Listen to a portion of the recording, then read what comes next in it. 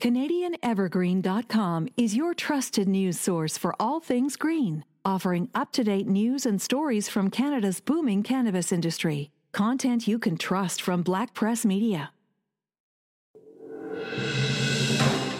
Welcome to PQ Beat, a podcast of the Parksville Qualicum Beach News. Hi everyone, thanks for listening.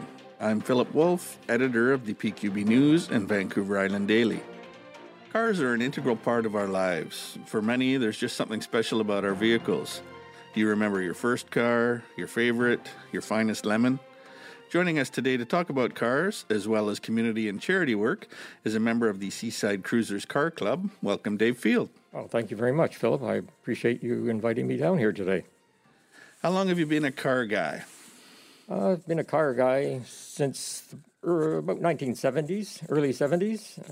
I was actually at the time more of a motorcycle guy, actually, before I got into my interest in cars. They're more or less the same time, but at the time I worked in the motorcycle industry as well. But I've always been interested in cars. Do you remember the first car you wanted as a young lad? Well, it was more what I could afford. I was an apprentice motorcycle mechanic, actually, after I left university in 1971. I couldn't afford too much, so my first car I bought new. It was a 1971 Datsun 510. Very much enjoyed that car. It was mostly to get from work to home, and it wasn't really a muscle car by any stretch of the imagination. I remember those little square, boxy little Datsuns. Those were fun. What was the favorite car you've ever purchased? I guess I'd have to go back to about 1972. I got rid of that Datsun and decided I needed something more chick-friendly, if I can say that. I ended up buying a 1972 Ford Mustang. I bought it brand new. At the time, it was not a powerhouse by any means, but it sure looked nice. Tell us a little bit more about that car. In the early 70s, cars started to get detuned because of the gas prices, insurance costs, and so on and so forth, and the manufacturers were detuning cars. Unfortunately, that car wasn't overly powerful. Matter of fact, I think it had a whopping 110 horsepower out of the 302 cubic inch motor, V8 motor it had. And it was more or less a daily driver. It wasn't anything special in those days when you're buying a car. If you could afford a fancier car or a more powerful car or muscle car at the time, it was still your daily driver, most cases. They weren't to be going in shows and stuff like that at the time. Do you have a tale of the worst car you ever owned? Oh, yes. As gasoline prices got higher, I traded in my 1972 Mustang on a 1974 Pontiac Astra. Now, a Pontiac Astra was kind of that year anyway, looked a bit like a 68 Firebird, which is a really nice-looking car, but a short and smaller and not so fun to drive, four-cylinder engine, economical, but still not that nice, really. Was it similar to a Chevy Vega? Very similar, yeah. It was Pontiac's version of a Vega. They came in bright colors and had stripes. I bought an orange one, actually, and it stood out. I lived in Toronto at the time, and I bought it from a dealership in North Toronto and traded in my 1972 Mustang. And I was so fed up with this car in less than a year, I took the Pontiac Astra back to the dealership, same dealer. Guess what? My 1972 Mustang is still sitting on the lot in the used car division. So I bought my 1972 Mustang back again, and I kept it until 1978. That's a fun story. What's currently in your garage and or storage? What I'm driving is a 1968 Cougar. It's always a project. You're always doing something a little different. Currently, I'm redoing the interior. It's a cross between a standard Cougar and an XR7, and the XR7 was a little more deluxe version of the Mercury Cougar in the 60s. And also I have a 1970 Chevelle project going on. Started off as a grocery getter, so to speak, small motor 307, bodywork's all done, it's painted, it's got to be assembled, and then now put a 327 motor in it. So it's kind of a different type of car, but actually it's not even a two-door. And two-door Chevelles are what everybody wants. I have a more rare car. I have a four-door. And I did a few modifications to it to make it look a bit different. I kind of call it a bit of a sleeper. Most people wouldn't want it. I like the car, but it's a project still. I'm still working on it. What is it about vehicles that can make them so special and create lifelong loves? It's kind of more of a nostalgia thing right now. They like to buy these cars because they saw them in the day in the 1960s and 50s or whatever it happened to be for you. And it brings back memories of things you might have enjoyed doing at the time, and now you have the time to do similar things, and so you want that car back again. How did you come to join the Seaside Cruisers, and can you tell us a little bit more about your club? I've always been a volunteer and it goes back quite a ways. But I liked what Seaside Cruisers was about, which was that, of course, they put on a car show once a year and donated all the net proceeds to charity. And in 2003, I decided I would ask to be a member. At the time, we have over 100 members now, but at the time there was 25 to 30 members, and you actually had to wait to get into the Seaside Cruisers because they were limiting the number of members in the club at the time. Well, I finally got in 2003. This is my 20th show, I guess, I've done this year. That's how I got into it. Post-COVID, are you excited about having your Father's Day show and shine again this year? Oh, for sure. Not only am I excited and our car club excited, but people are excited out there. They've been waiting 2 years now for this show to come back, and we had hoped to have it in, of course, 2020 when COVID broke out. That put that on the back burner. 2021, we were hopeful to have it back, but now, and that didn't work, so now we're back in 2022. It's definitely a go-ahead. We have 580-odd cars registered out of 625 already. We'll be full as far as registrations go because we can only put so many cars in downtown Qualicum Beach. We'll be full probably by the end of March rather than the end of May maybe or June. Discover what's happening around our province with todayinbc.com. Sign up today to get the latest news right to your inbox and never miss the news that's important to you and your family. From community news in your neighborhood to what's happening in our province, your source for daily news is todayinbc.com. Speaking of all those cars, what's your favorite ride that maybe one of your other cruiser members happens to have? A friend of mine and a fellow member has a 1951 Packard 250 convertible. And I've ridden in his car. I've never driven it, but I've ridden in his car a number of times. Totally different to riding in a muscle car. Maybe good handling, but poor riding in most cases. Rough suspension and so on. But this Packard is like sitting in a sofa. It's a big car. It's a heavy car. It cruises along quietly. It doesn't have a loud exhaust. It is actually amazing. And I think I like it so much just because it's so much different to what I've had in the past and what I have now. So. In 2019, you were honored with the Above and Beyond Volunteer Award for your dedication to the town of Qualicum Beach. What was your reaction to that honor, and what did it mean to you?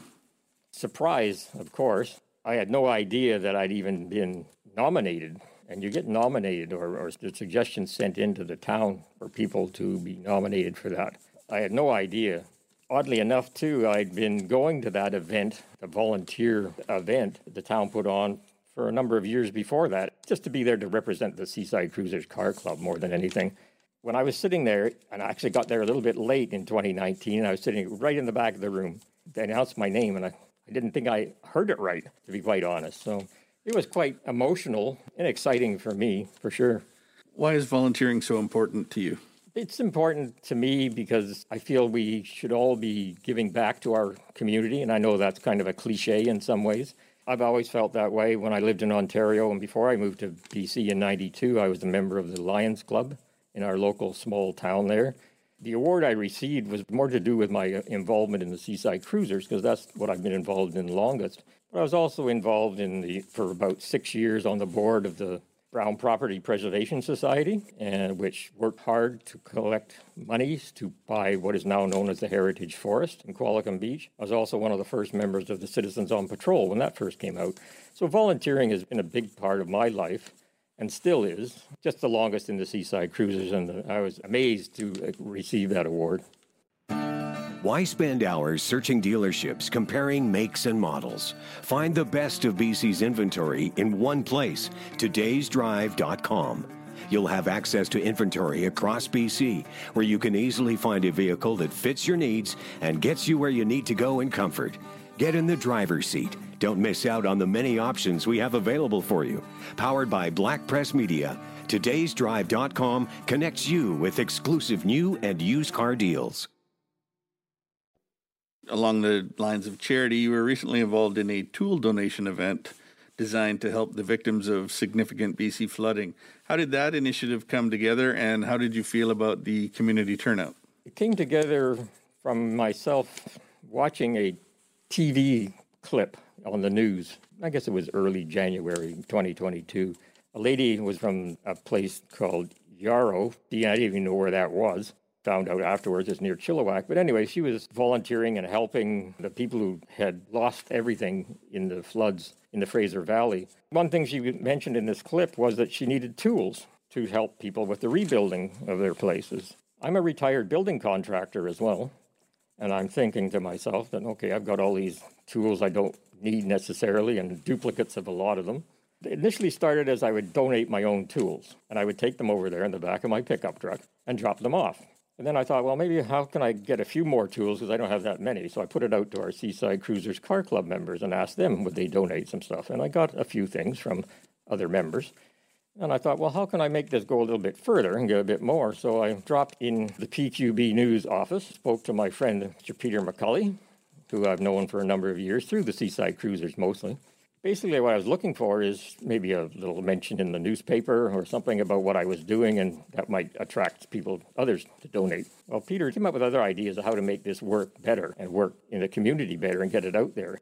Spoke to the folks at Home Hardware Building Center and the Home Hardware in Qualicum Beach, Dolly's Home Hardware, and all of a sudden we went from me giving my tools away to we're having 3 weekends of collecting tools from the public. So it just blossomed from there. We set that all up. I organized with help, some of the people in our club to come and man the booths in the 2 places for 3 weekends in a row, and it was amazing. The outpouring of help from the community was overwhelming. It was just, I couldn't believe it. We had lots of people donating used tools of their own, and we're in an ideal community for that, where we have quite a number of elderly people.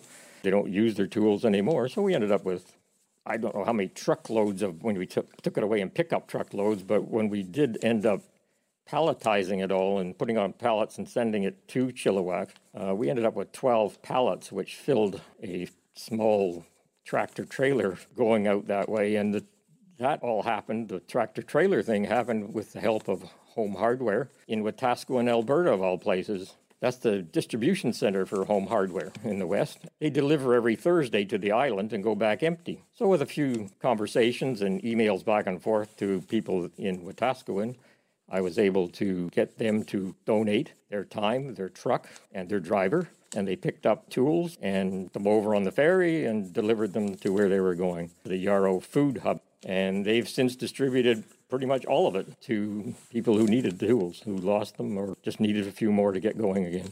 An outstanding initiative. What would be your dream car right now? No expense.